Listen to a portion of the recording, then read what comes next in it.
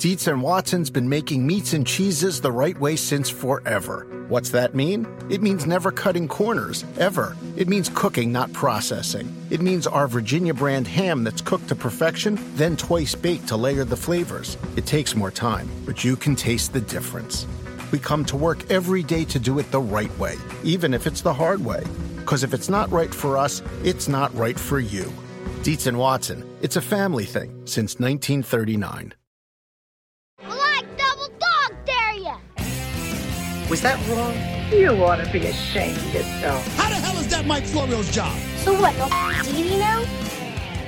It's a special edition of PFT PM, and joining us on this Wednesday afternoon, the general manager of the Buffalo Bills, a team that hadn't been to the playoffs for a very long time. But once Brandon Beane took over in 2017, 2 out of 3 years to the postseason, entering year 4, and Brandon joins us now. Good afternoon, Brandon. How's everything? That's good, Mike. You know, just getting used to quarantine life, as we all are, the new norm. What's been the strangest part of the adjustment for you?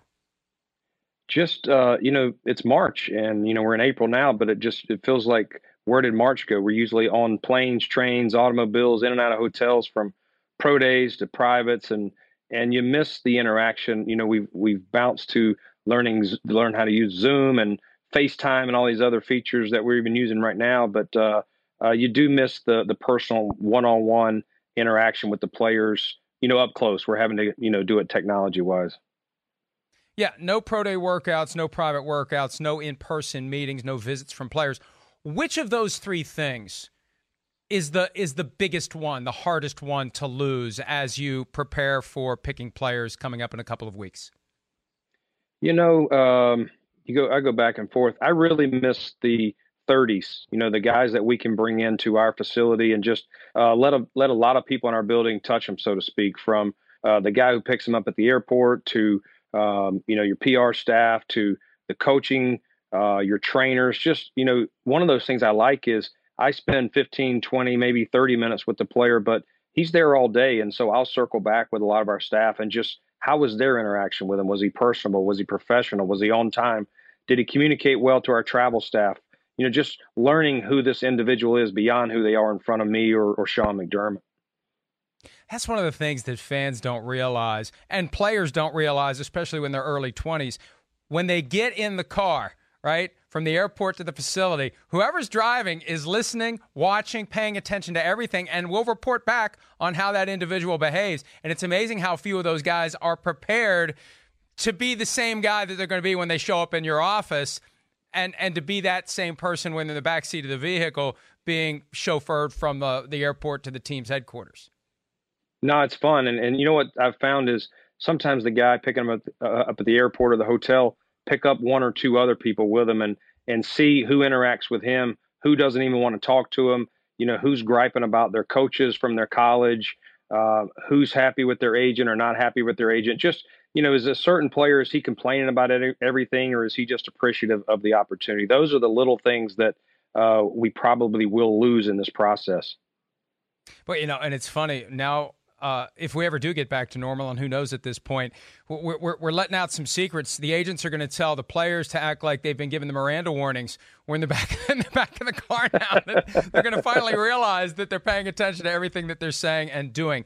For you personally, being at home now, trying to do all of this stuff, not at the facility, not traveling, but confined to your house, what's been the hardest part of that adjustment? I think the hardest thing right now is we're doing our meetings with our scouts, and we're starting to include our coaches a little bit just to get their feedback. And, we usually like to watch film this time of year together. If we're arguing over, 2 or 3 linemen, let's say, and, we're not settled on it, well, let's pick 2 games where maybe they played similar opponents or they went against the same defensive end or defensive tackle. And let's just watch them against some of the things, because these guys come from different conferences, different playing levels. So I think that's one of the things that we found, you just can't do it. I cannot watch group film with everybody because it just doesn't work over the technology. So we've had to improvise as all 32 teams have. But at the end, Mike, I think we'll still be fine and we'll get to the right answer. I've had some folks tell me they actually prefer being at home because you don't have to worry about people showing up in your office. You don't have to worry about noise outside of your office. You can actually focus on your work. Now, some people working at home can't get anything done because their families are everywhere that they go. What's that balance been for you, being able to focus on your work but also deal with the fact that you're home with your family?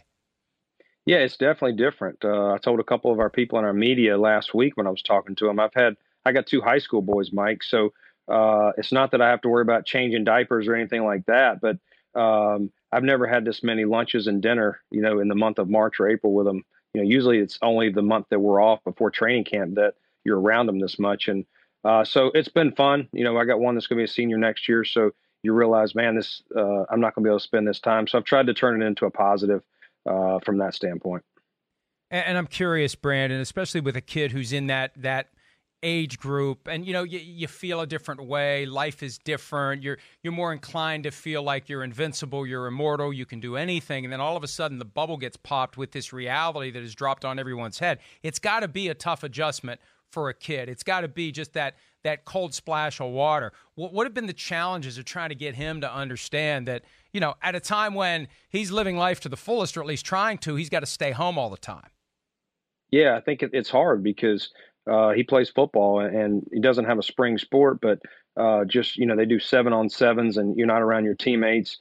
This is a time of year they can get in the weight room and lift and just same thing that our players are missing. So I think those are the things, does he miss the schoolwork? I doubt it. They're having to do everything remote online like we are. But I know even though he won't admit he misses school, you definitely know he misses his friends and the camaraderie, like we all do, like we miss being in the workplace.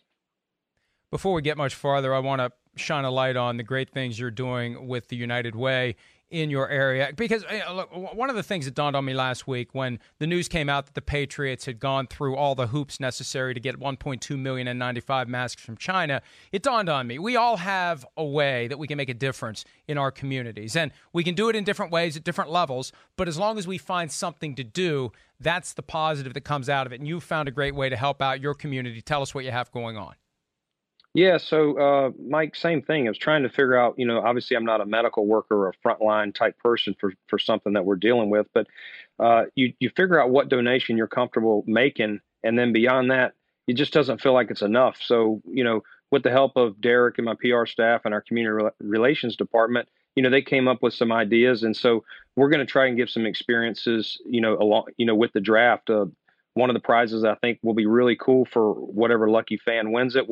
They're going to be on the phone with me when we call our first selection, which will be in the second round since we traded the first one. But that, and then after the draft is over, I'm going to have a one-on-one Zoom call with a fan and just talk through each pick that we made, Mike, and how we came to that decision. And, we've got a couple other things once we get back to norm with a lucky fan's going to be able to bring some guests to have lunch with me at our Ad Pro Center. And then one's going to be able to come to practice. And we've got some memorabilia, Josh Allen jersey, and a couple other things. And how can folks get more information about this if they want to get in on? Is it an auction or is it a raffle? So what it is all you have to do is donate. It's WNYresponds.org.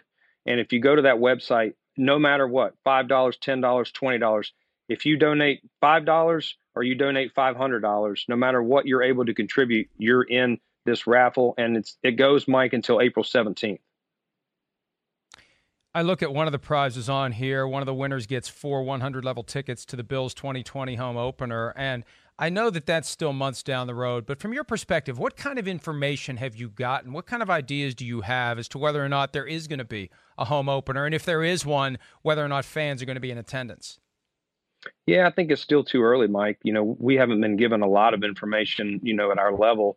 I think it's still such an unknown, as you were mentioning earlier, like where are we on the mountain on this thing? When do we get to the top and head back the other way? So I think right now everyone is just playing as if we're going to try and have a season. I think a lot of that to be determined. How many games is a 16-game season? Is it less? Will fans be able to fill will you be able to have 70,000? Will you be able to even have 10,000? I think all of those are a lot of the unknowns, but my focus has really just been on the draft, Mike, and that's coming up here in a couple of weeks. After that, I think I will start to dig in and see what it looks like. And let's talk about the draft. One of the concerns that I saw raised by, I believe it was Ravens coach John Harbaugh, the possibility that Zoom video conferences can be hacked, other information can be pilfered electronically. How realistic is that possibility in your estimation? Yeah, I do think it's realistic. I think there's ways. I learned the other day, if you're using Zoom, they have waiting rooms and password protected. So I think that will help. What you read in the news, where some people were hacking into some of these school Zoom classes and doing certain things. So I think we have to be mindful of that. I've already spoken with Dan Evans, our IT guy. I've told Dan he's going to be the MVP of this draft, since it's a virtual draft at home. If the technology is not working, we're in trouble. But Dan is researching different ways and what is the most secure means for me to contact with my scouts, my ownership, my trainers, whoever I need to talk to. I'll tell you what, Brandon, one thing that I've been saying about that, if any team out there tries to take advantage of these unprecedented circumstances and why we're in this position, to turn that into a way to cheat, a way to find out information that they have no business of getting, and they get caught, they should get the worst punishment that the NFL ever metes out, because we're in this predicament because of the greatest public health crisis of our time. And if someone tries to cheat that system because of why we're here, they deserve everything they get. I couldn't agree more. There's no tolerance for it, and would be totally unacceptable, especially in a time like this, as you said, Mike. But nobody asked for the situation we're in to be drafting like this. Hey, Brandon, there's been a lot of talk about how technical issues may or may not impact the draft, and there's been reporting that if there's any type of technical difficulty for a given team, hey, too bad, there are other ways to get the picks in. But my understanding is if there's a complete and total breakdown, if you have a generator outside your house that gets struck by lightning or whatever the case may be, and you just lose power, that the NFL isn't going to say, too bad, we have to keep going. Can you give me an understanding of what the rules will be if there is some catastrophic technological breakdown and a team like the Bills just can't get a pick in? Mike, they haven't explained, but I know to this point there is going to be some type of dry run, and I think those questions will get answered. I mean, at the end of the day, I think the league has to, have an option. If all else fails, you lose your Wi-Fi, you lose your power to be able to use your cell phone and call in a pick. And I think it'll be important for everyone to, to have a backup plan if you do lose power, to have your board manually with you just in case technology does fail. And what kind of technology are we talking about? Everybody's got Wi-Fi in their house now. Is there going to be like the old hardwired internet with the Ethernet cord that plugs into your computer as a backup to the Wi-Fi? Because I'm just trying to think of everything that could come up, and I think the NFL needs to be thinking about everything that could come up. And one thing is Wi-Fi goes down. You want hardwired internet as that fallback. Yeah, I think you do have to have something to that sort. Again, I'm not the most tech savvy guy, Mike, but I know my IT guy has been at my house as much as me lately, just trying to sort through what's the best options, and where to run cabling and things like that for these backup plans, whether it's a generator, backup Wi-Fi, hardline, all the things that you would need should something go wrong. How much time will you spend practicing how this all unfolds when you're on the clock, if you need information from a specific person, a button to press, a person to speak to, just almost like a conductor of this process? I assume that's what your job will be, but you're going to have to get a lot of different information in real time. How much of that will you rehearse and practice in advance of the draft? No, Mike, we definitely will. I think the week of, definitely by that Monday, our draft board will be set. We usually try and set it close to a week out, but definitely by that Monday prior to the start of it on Thursday, we'll be doing a lot of dry runs with everybody that's involved. Again, from the scouts to the coaches, to my medical staff, security, if I got any questions there, just everybody involved. And again, obviously my IT guy, Dan Evans, he's going to have to be there every step of the way. The length of the draft, it's been 7 rounds, I think, since 1992 or thereabouts. Used to be 12. Before that, it was even more. Kevin Colbert reportedly suggested recently that 3 more rounds be added this year because of the difficulties in gathering information. Any position by you on whether or not there should be extra rounds? I understand Kevin's point, and listen, Kevin's got a way more seniority than I do. So if he really wanted that and there was a lot of push for it, I would support it. I'm operating, Mike, that, it's going to be 7 rounds like normal. And I think the biggest change will be, used to when you're doing free agency like that, after the 7th round, you've got everybody still in your draft room or at least down the hall now trying to communicate, because you only have so many dollars that you can allocate from a bonus. And so a lot of times you got several deals going, and once you agree to one, you got to pull out of the others. If you're chasing, an offense, if you're chasing 3 tackles, hoping to land one, if you've offered 15,000 to one and maybe you're talking 12,000 the other, but you don't want them both. Once you get one in the boat, you got to kind of back out of the other. So it's a moving target. I think that will be, an obstacle for all teams as we work through it remotely.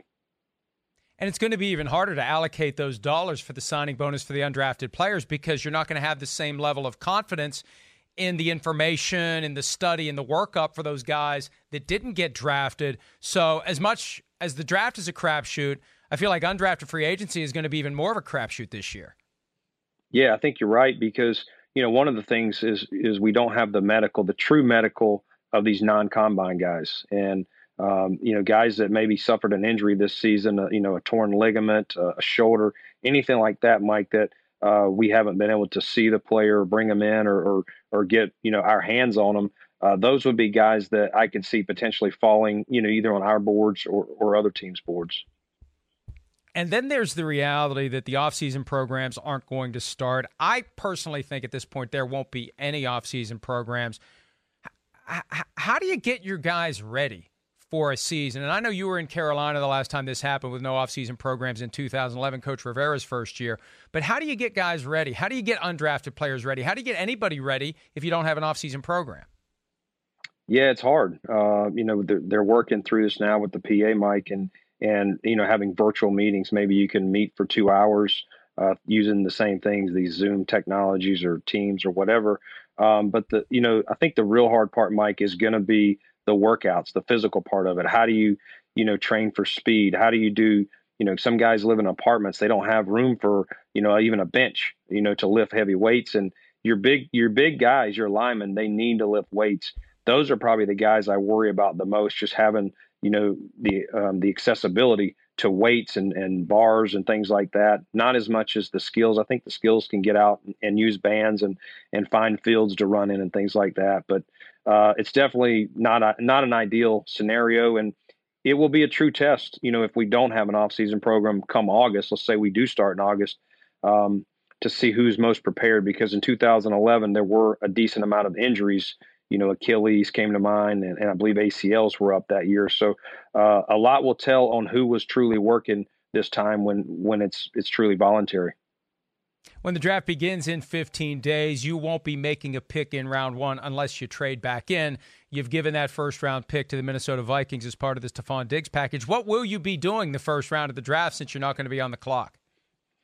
Well, I joked again, Mike, with the media the other day. We may put up some Stefon Diggs highlights or something. Just I'm looking at that as our pick because, we talked about what would be available at 22 and again, decided to trade some assets to move up. So again, I'm looking like Stefon is our pick and we won't be in round one, but we'll be ready for round two on Friday night.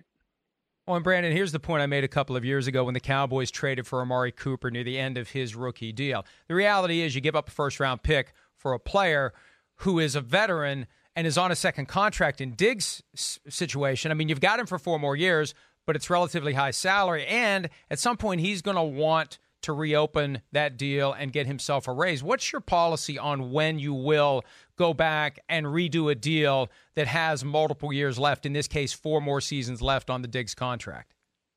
Yeah, I mean, I think, those things, if you trade for a guy, sometimes you do make, an agreement with a player I've been involved with before where you trade for him and you say, hey, we will do something to the deal now. We'll do something to the deal in a year or whatever. So again, those are discussions that, we'll keep between us and the agent and the player. But, we do think, that was attractive to have Stefon under contract for 4 years.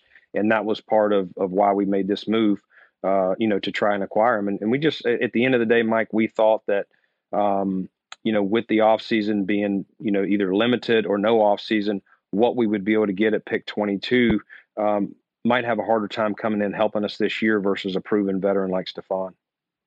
And from time to time, Stefon had, I don't want to say issues in Minnesota. I mean, look, every receiver wants the ball, and sometimes when they don't get the ball, they get upset. And I think the Vikings did a good job of keeping that under control. It could have been worse. We've seen other situations where it has been worse. What did you do, Brandon, to get to the point where you were comfortable that Stefon Diggs isn't going to be any type of an issue, any type of a problem in your locker room?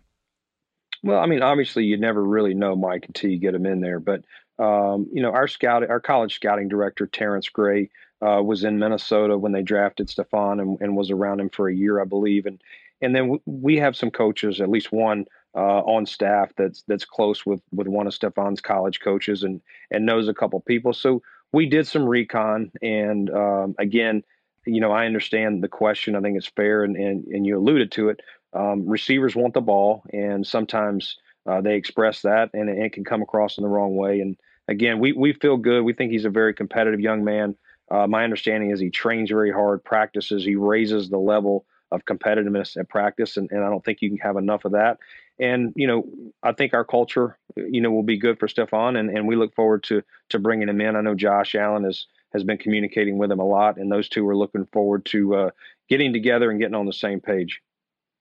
Chris Sims and I were talking the other day about your draft needs, and we debated the status of Devin Singletary, obviously a guy you drafted last year, allowed you to move on from LaShawn McCoy. But, I look at Singletary as a potential workhorse. Sims' position is maybe it's going to be a platoon going forward, and maybe you need some complementary help. Well, how do you view Devin Singletary moving forward? Is he a workhorse tailback for you, or do you envision having multiple guys who'll be sharing the load? I think Devin can do either or. He's an unselfish player, Mike, but I think if we want him to be the workload guy, I think he could definitely do it. I think year 2 is going to be better for him. He had the hamstring injury early in the year, which cost him. I think if he had not missed those 3 or 4 games, he really could have pushed it closer to 1,000 yards. And again, I think he can do it. We're always looking for competition, though, too. So if the right guy was there, we wouldn't hesitate to add him. But again, if we roll in, we feel good with TJ Yeldon behind him. TJ started some in this league and is a versatile 3-down back as well. So we feel very comfortable with those two, as we head in.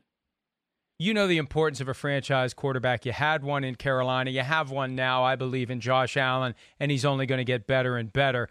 Cam Newton's been available for the last 15 days or so. How surprised are you that the 2015 NFL MVP, one of the best quarterbacks in football when healthy, is just out there?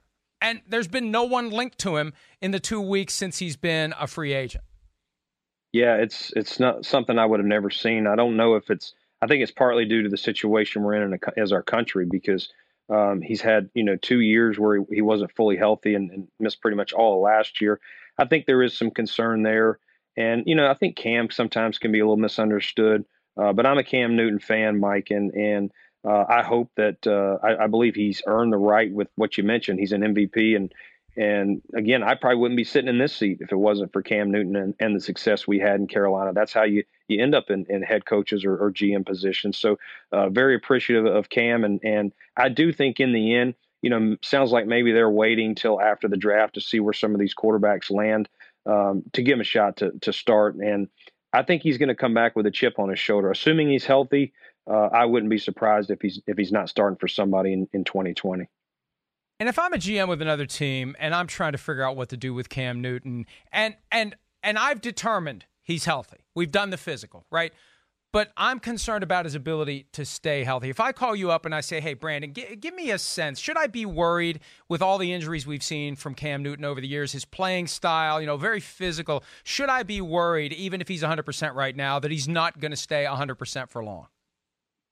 No, I mean, I think at the end of the day, I think Cam has adjusted his style. I don't think he even before he injured, the shoulder and all that, I don't think he was running as much as he was in, 13, 14, and 15. I think, my last year in Carolina was 16, and, he got hit a couple times early in that season in the Denver game.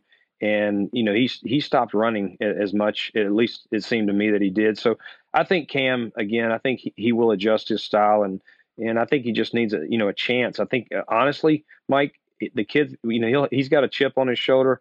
I think he just needs an opportunity.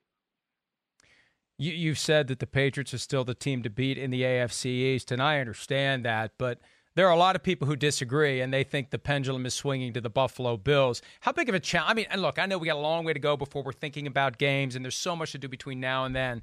But how do you process that as an organization? How do you balance this reality that there's going to be a lot of people that look at the Buffalo Bills and say, now's their time to take that next step and really take over this division? Yeah, it's a good question. I understand it, but, I think off seasons and things like that are one on paper. They don't mean anything. Just like our 10 wins, Mike, last year. Last year is in the past. This is a new season, once it happens, a new team. And until you knock off the champ, you're not the champ. And I know Miami and the Jets will be thinking the same as us. Somebody's got to try and chase the Patriots. And again, Bill Belichick is still there. And this guy won, that team in 2008 won 11 games with Matt Castle, who really didn't have any success anywhere else, but that season. So, he's going to, figure it out who his quarterback is. They're going to play sound defense. They've got a lot of players there.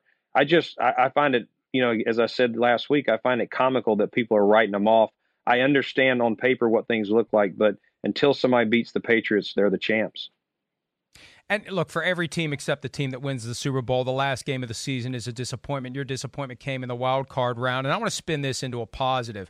Based upon your review of the game against the Texans, what comes out of there to you? What stands out as the thing that you could take to Josh Allen and say, here's what we can use as the impetus for taking your game to the next level? Yeah, I mean, I think the one thing that I look at is when your season ends early, unless you're holding up the trophy, especially if you make the playoffs, usually how you lose that game in the playoffs usually is an indicator of what your issues were during the season. And our issues, Mike, were we couldn't consistently score enough points. And, we looked at wide receivers at the trade deadline. We weren't able to, agree on a deal or anything like that. But I just felt like we still needed someone opposite John Brown and Cole Beasley, and hence the move for Diggs. But I think that will help Josh. I think late in that game, Josh probably tried to do too much at times. And that's what you love about him. He's a competitor. He is not afraid, to have the ball in his hands, at key moments. And so I'm not upset at Josh Allen at all. I think he was just trying to do too much at times. And again, we settled for field goals too often in that game where we should have got touchdowns. And I think another weapon like, Stephon Diggs and any other pieces that we're able to add will only help our offense going forward. Hey, Brandon, I appreciate so much of your time. I know you got a lot to do. We wish you all the best as the draft approaches. And if you're bored the first night, give me a call. I'll just be hanging out, drinking a beer, watching it, just like you the first night of the draft. Congratulations on the success so far on the Stephon Diggs trade. We're big fans of Stephon, and we think you got a great one there. And we hope to talk to you again down the road. Thanks, Mike. Keep your family safe. And that was Brandon Beane, Bills general manager. We appreciate his time, and we appreciate your time as we continue to work through this crazy reality that we're all trying to endure together. And follow Brandon's lead and find something that you can do in your community. However small it may seem to you, it is something. And I think that's how we're going to make a difference in this. Not with people doing gigantic things, but with everyone doing some little thing that does make a difference, one day at a time, 1 hour at a time, 1 moment at a time, something that you can do to make life a little bit better for the people that are in your community, the people that are in your sphere of influence. I think that's the way to really make a major impact. So kudos to Brandon for what he's doing and everyone else who's doing what they can to make a difference. We will be back on Thursday with a new edition of PFT Live and most likely another PFT OT, PFT PM where Sims and I answer some questions. We'll see how tomorrow plays out, and you can find out everything that's going on in the National Football League around the clock at ProFootballTalk.com.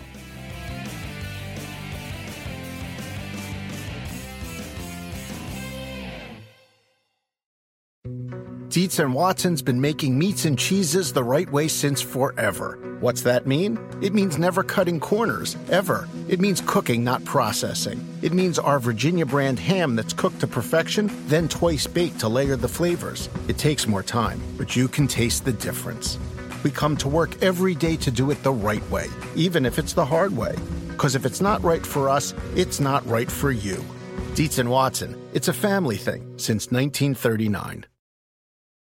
Life is a highway, and on it there will be many chicken sandwiches.